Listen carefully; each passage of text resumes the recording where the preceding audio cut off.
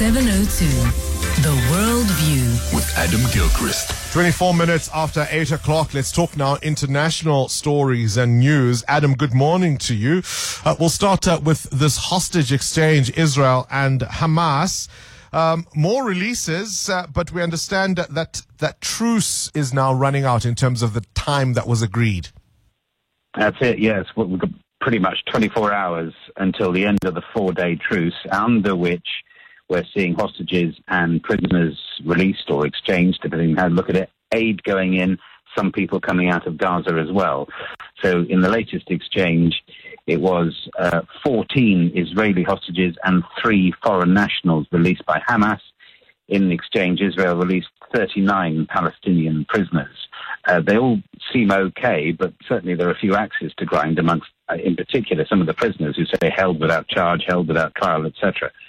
But we also know that there are many more still being held on both sides, and that with the truce there for only 4 days, Israel has repeated its avowed aim. Benjamin Netanyahu said as much, the Israeli Prime Minister, that they seek to destroy Hamas once the ceasefire is done. So it's not like, oh, peace in our time, but there could be an extension to it. That's sort of built into the agreement that was brokered by Qatar, that essentially it's 1 day for every 10 hostages. So given another 190, 200 hostages, then we could have another 20 days of truce if they can get to that.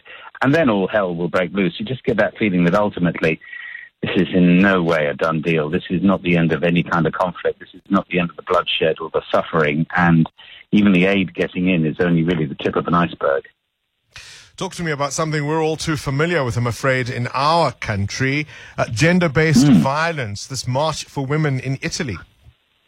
Yeah, an extraordinary march in all sorts of ways. The International Day for the Elimination of Violence Against Women, which was yesterday. I mean, it's a thing, I suppose, for all countries everywhere, but perhaps it's surprising that Italy has a particular problem with this. I don't know, maybe not.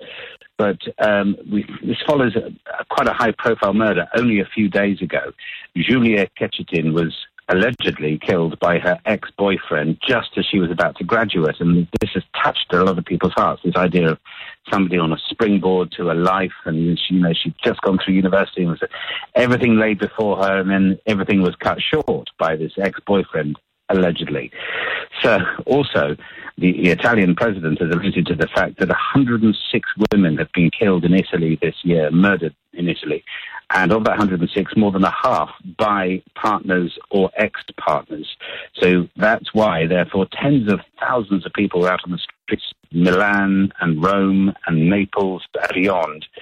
And as the president, Sergio Mattarella, put it, dramatic news has shaken the country's conscience. Seems extraordinary that they have to say this, but at least they are saying it, I guess. As I say, it's a problem we're all too familiar with, I'm afraid, in our part of the world. Adam Gilchrist with this morning's Worldview.